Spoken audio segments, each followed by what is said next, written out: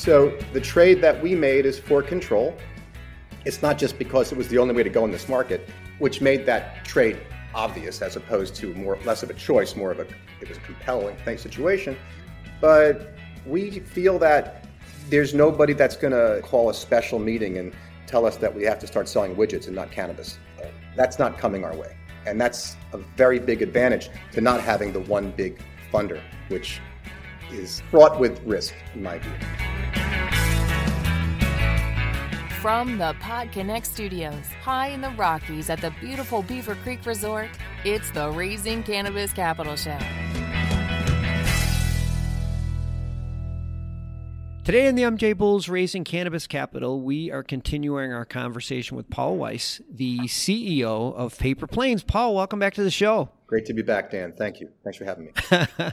Well, I appreciate you doing this. We had a lot of positive feedback last week when you were on the show, and we talked mostly about your company, but during that conversation, we learned that you actually have experience as an investor and as an entrepreneur, as a business owner in the cannabis space.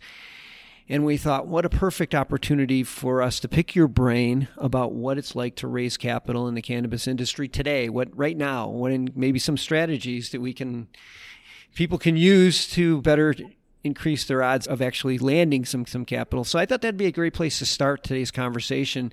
We've been doing this show for about 5 years, and we've seen these ebbs and flows where there's been periods of time where there was a lot of money available, a lot of funding, and then there's periods of time where it's just dried up. I feel like we're in one of those periods right now. Maybe that's a good place to start. Why are we here right now? Is that in my mind, or are we really in a dry place right now as far as funding goes? Oh, it's definitely a dry place. Liquidity is extremely tight everywhere in the industry right now, and there's actually a lot of reasons for it. It's not just investor capital, but when you have a deeper understanding of sort of the train of events that lead up to being able to present somebody with an opportunity to invest, you realize that some of the dysfunctional problems in our industry really affect it. For example, we all know the difference between accrual accounting and cash accounting. So on an accrual basis, we have a lot of sales out there and it looks great, but maybe our collections aren't quite as strong in our cash flows. So there becomes a disconnect between what you report as your sales and get everybody's enthusiasm up and actually your liquidity needs. So it's pretty hard to send out a great glowing quarterly report that you're looking great, but you're calling the same people for capital. And making sure that you have a fundamental understanding of your collections, your ARs, is critical to being able to effectively raise capital. It's not an obvious point, but it's actually a critical point. And that was less of an issue several years ago. Also, there was, as I like to say, a less than perfect understanding of what this industry is and how companies can grow and how they should perform. And there was a sense that you can get your 10x in 20 minutes because this thing is going to go to the moon. And a lot of money was lost, and not just uninformed money. Institutions that are in the market now, these larger private equity companies, they're now having asset sales from their failed companies that they put millions into, that you scratch your head as a purchaser of what they're selling. You're like, why the hell would they have ever invested in that when I can't get them to open my data room? And the shift in psychology has been enormous. And all these factors together make raising capital now a very nuanced, very high-skilled thing to do. It's not like it was in the past where everybody wanted exposure. Yeah, there's a really good point. I think your explanation of how things were in the past, it makes it easier for people that are failing right now or not having the success that they've saw other companies had. And like you said, people won't even go into your data room right now, and they were the same investors in failed companies. I think that's maybe leads us right to strategies. Like the strategies of the past are not effective today. So what kind of changes should companies be making, or what kind of approaches should companies be making so that they're more successful in raising capital? I think you need to be very real about your expectations and what you're selling the marketplace. This is a time where you can't expect people to buy something that even smells unrealistic. Nobody wants to see a hockey stick anymore. They do want to see responsible, symmetrical growth backed up by real customers or however you generate your revenue. If you're not realistic, you're probably not going to get out of off first base. That's on the more structured institutional side. That being said, one of the great words that or expressions I've heard recently is no one's making quote unquote disbursements these days, which is a nice way of saying that the large institutions are scared to write checks unless you're one of the riskless top 5 names in the industry, which there is no riskless top 5 name, but there's a perception of that. I would say that if you're trying to do something that has a great need for capital and a long runway, you're probably in the wrong business right now. If you have something that requires a few $1 million, maybe less, maybe a little more than that, your best road is the road that we've taken, which is individuals. It is very small institutions, but basically those that just want to get exposure to the space that aren't specialists, and building a large and diverse cap table. That's easy for me to say, but it is a very complex toolbox of skills that one has to bring to the table to be successful in our space now for the aforementioned problems structurally we have in the industry. So what we do here is we do our own subscription agreements after they're structured by our attorneys. We get them out, we do the DocuSigns, we make our own decks, we pitch it.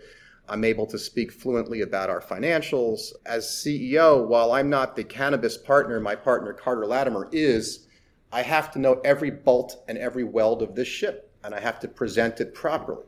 And I have to do it in a very balanced way. And maybe my experience in life, those city miles maybe have some benefit to me because I do understand what people don't want to hear as much as what they do want to hear.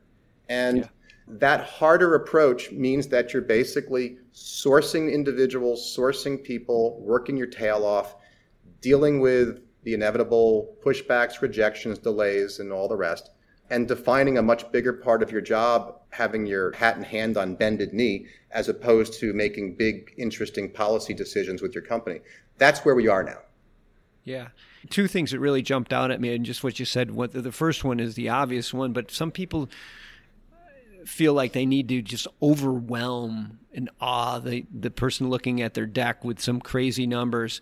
And that's the wrong thing to do. And I'm glad you pointed that out. But the other thing that I think is really interesting that you talked about is your cap table, and how I think a lot of people are misguided when they start the raising capital process in that they want to find that one partner and then just be done with it. And on paper, that sounds great, but not only is it unlikely, but there are many disadvantages to that situation. Maybe you can just touch on a few. Well, on paper, it sounds terrible to me. I mean, I have a hard enough time making sure the majority of the people that I report to are comfortable. Imagine if you have a jury of 1 and they disagree. Yeah, I do think having a large cap table has the challenges I mentioned earlier, which is building it. But once you have that, if you can have the majority of your investors with smaller percentages that trust you, and if your trust is worthy, but if they trust you and they're passive, it does mean you could run the company as you see fit. If you have 2 or 3 big hitters on that cap table, not if, but when you stub your toe, and you will stub your toe, every quarter or 2, something stupid happens beyond your control. You're not going to have a lot of trouble managing it if you have control of your cap table. So the trade that we made is for control. It's not just because it was the only way to go in this market, which made that trade obvious as opposed to less of a choice, it was a compelling situation. But we feel that there's nobody that's going to call a special meeting and tell us that we have to start selling widgets and not cannabis. That's not coming our way. And that's a very big advantage to not having the one big funder, which is fraught with risk, in my view.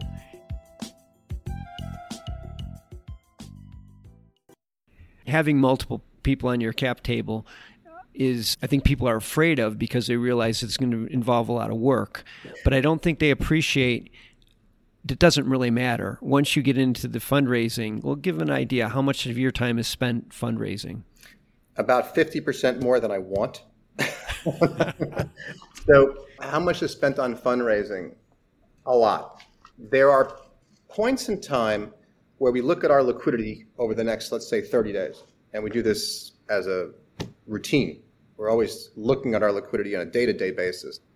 And then you can see an air pocket coming. And then suddenly you have to say, okay, we're going to be X amount of dollars short. How are we going to fill this?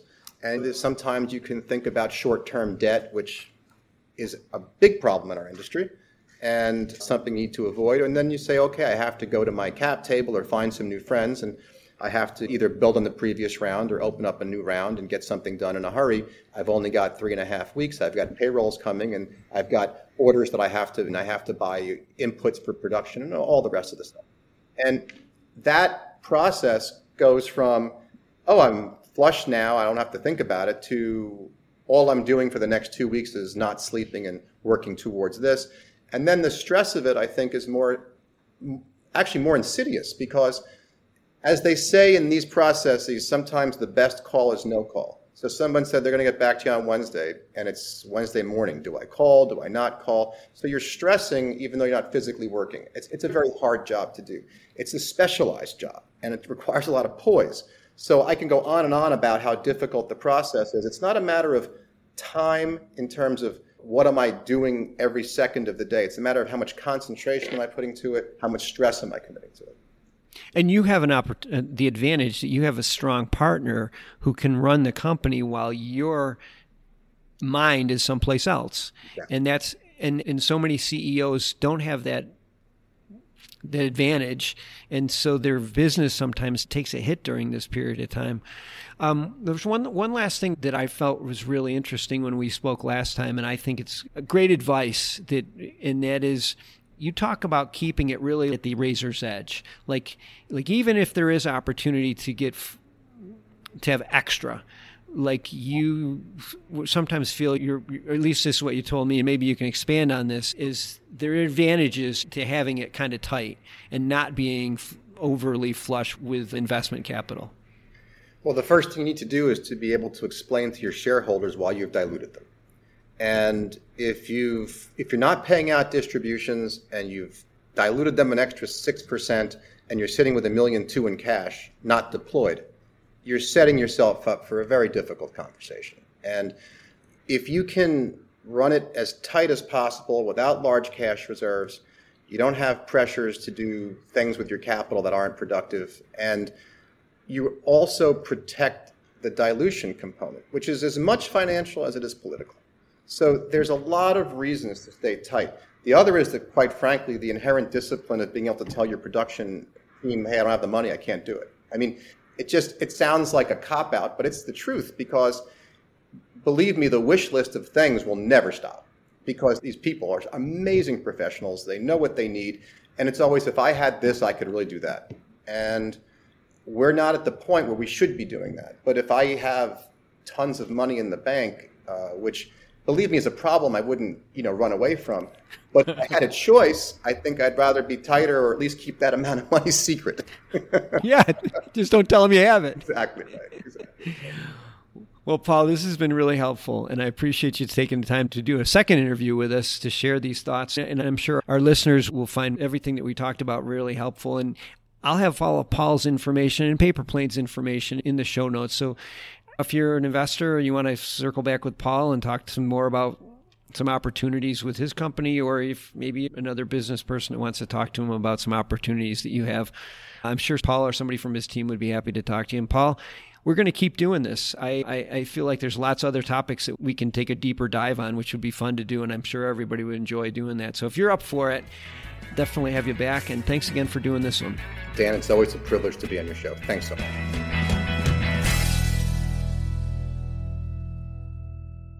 Thanks for listening to today's show. To check out more great cannabis podcasts, go to podconnects.com.